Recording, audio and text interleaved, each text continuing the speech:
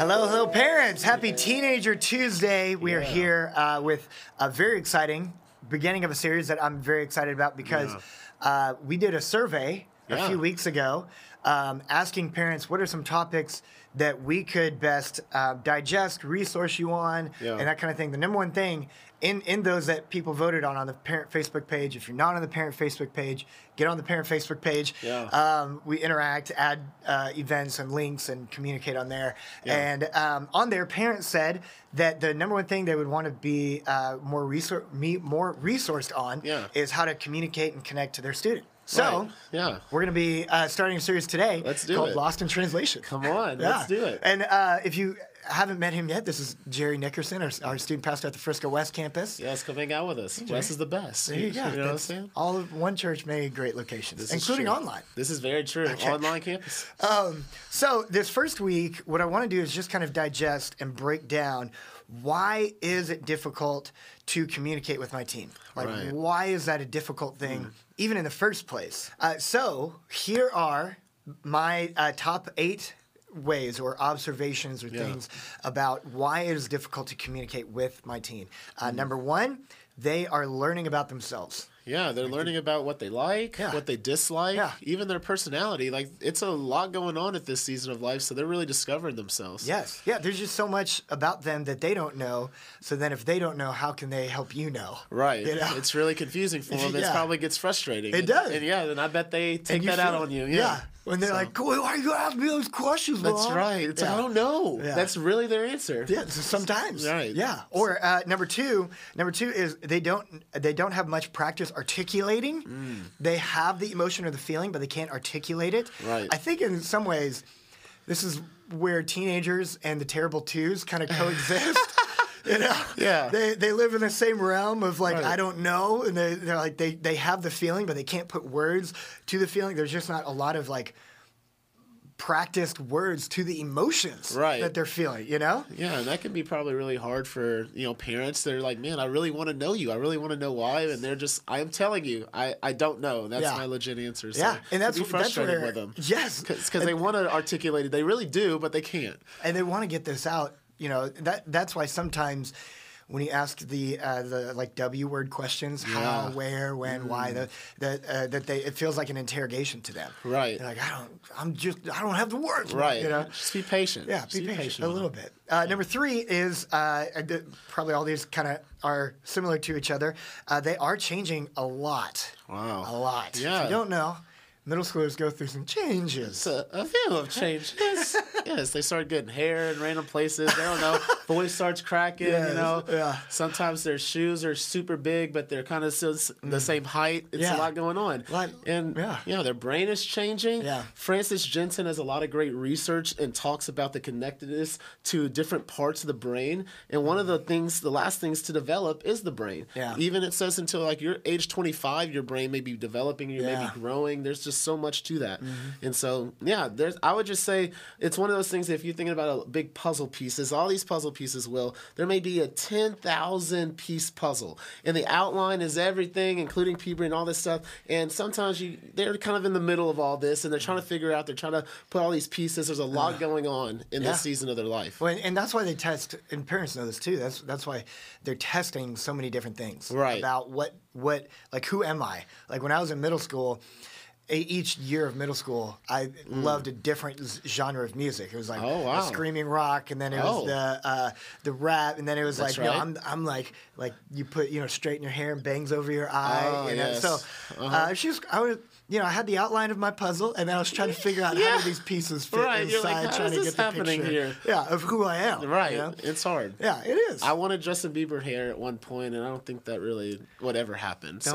Like Justin Bieber said, just never give up. That's right. I don't know. Never say never. Yep. Never say never. That's right. That's it. I got you. Number 4, maybe your student isn't getting enough sleep. It could be that simple. Yeah, and I don't know about you guys, but I'm very frustrated when I don't get enough sleep. My wife will tell you that.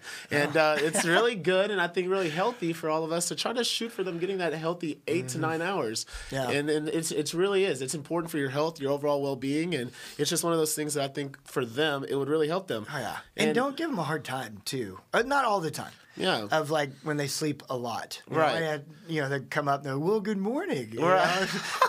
It's like noon. Yeah. They're just like, it's fine. Yeah. Like, now, it is, quality of sleep is a big deal. And something we've talked about before for parents is to make sure, like, remove, as best as you can, remove phones from rooms late at night. It keeps people up. I found some very scary research that showed, like, students were waking up and checking their phone every 2 hours at night.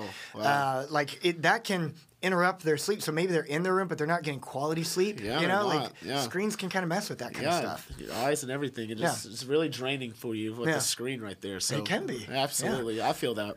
I would have a hard time communicating. Absolutely. Number 5, reason that maybe it's been difficult to communicate with your teen is that there hasn't been enough praise from you to them. There can be, there's so much that they do need to work on and do need to remember and do need to change. But then it gets pretty frustrating over time when the feedback, the criticism, constructive criticisms too, outweigh the encouragements, the praises. What good have you seen in them? Because it's one of those like, if it's been a while since somebody's said something nice about you, you don't really want to even talk to them. Right, absolutely. Yeah. I was talking with a student, and this is actually a huge struggle. They were saying that they honestly never even were able to hear their parents say anything nice to them. Even when they did, they couldn't hear it because of all the negative things and all the constructive criticism they were saying of, you need to do this, you need to clean this, you need to do this.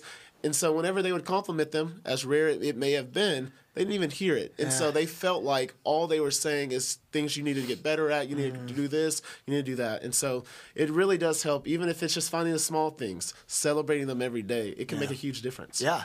Well, and I think the scale in our mind, as we talk about it, Jerry, I think some people might think like, oh, it's 1-to-1 then. One compliment to one feedback. It's probably 5-to-1. Right. Compliment, encouragement to feedback, criticism. Absolutely. Because that can affect it over time, Absolutely. Number 6, if you freak out, then you are not safe. Yes. If you're the fire alarm, if you're in a building and a fire alarm goes off, even if you know it's going to be a test, you get out of the building. Right, absolutely. So, like, why would you, if a student comes to you and it is like a fire alarm, knowing, man, I got to tell them something, or I tell them I forgot, and you're not a safe place, then that could be one reason that is hindering communication. Absolutely. Yeah. And one of the things that you can do as a parent that would be very beneficial to you is remember that you're in control of how you respond to that situation. You may have not been able to control how the situation went down and what happened, but you can control it. There's an old saying that be the thermostat, not the thermometer. Yeah. Don't just react to the situation. Man, when you're having a predecision to say, I'm going to respond in love even before they say anything to me, however bad, however crazy, however unexpected, I want to actually respond because I want them to know I love them. Yeah. I want them to know that I am a safe place, and so I'm not going to freak out. I'm going to show compassion, love, and care because that's the number one thing you have for your student. Mm-hmm. Yeah. Well, and I love that. Like setting the temperature of the conversation. Even if they say something that is not nice, that is shocking, try just taking a deep breath. Yep. And then knowing, okay, I can't freak out on that. I can freak out later. Right. But absolutely. Not yet. Not right now. Right. Number 7. If communication has not been the norm in the past, don't expect it to be the norm all of a sudden. Right. It's going to take time. It does. It took maybe months, years, or however long it's been with the faulty communication. It's going to take some time to build that good communication.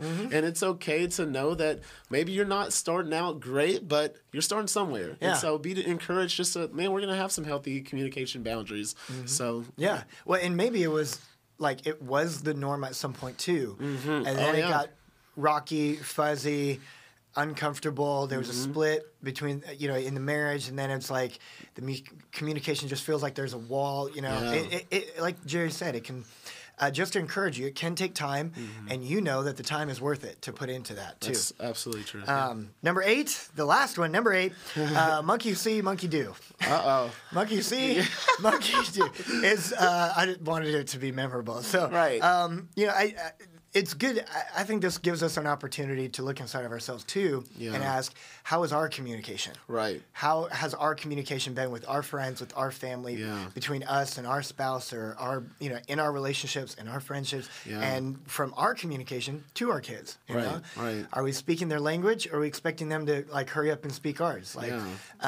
They will, a lot of times, most of the time, like our students that live in our house, all that stuff, they do what they see, So absolutely. If we're like, gosh, they're not talking with me, then I think it's a good time to kind of look inside and say, could there be a nugget of this that comes from me? And what's something I could tweak and change and kind of alter from there? So it's not an all-encompassing, all-extensive list of everything, but that's kind of our top 8 of reasons why. Come back next week. We're going to actually dive into some very practical kind of strategies of what you can do and how to break the ice. But for now, you can do this. You are not alone. God is with you, and so are we. Have a great week.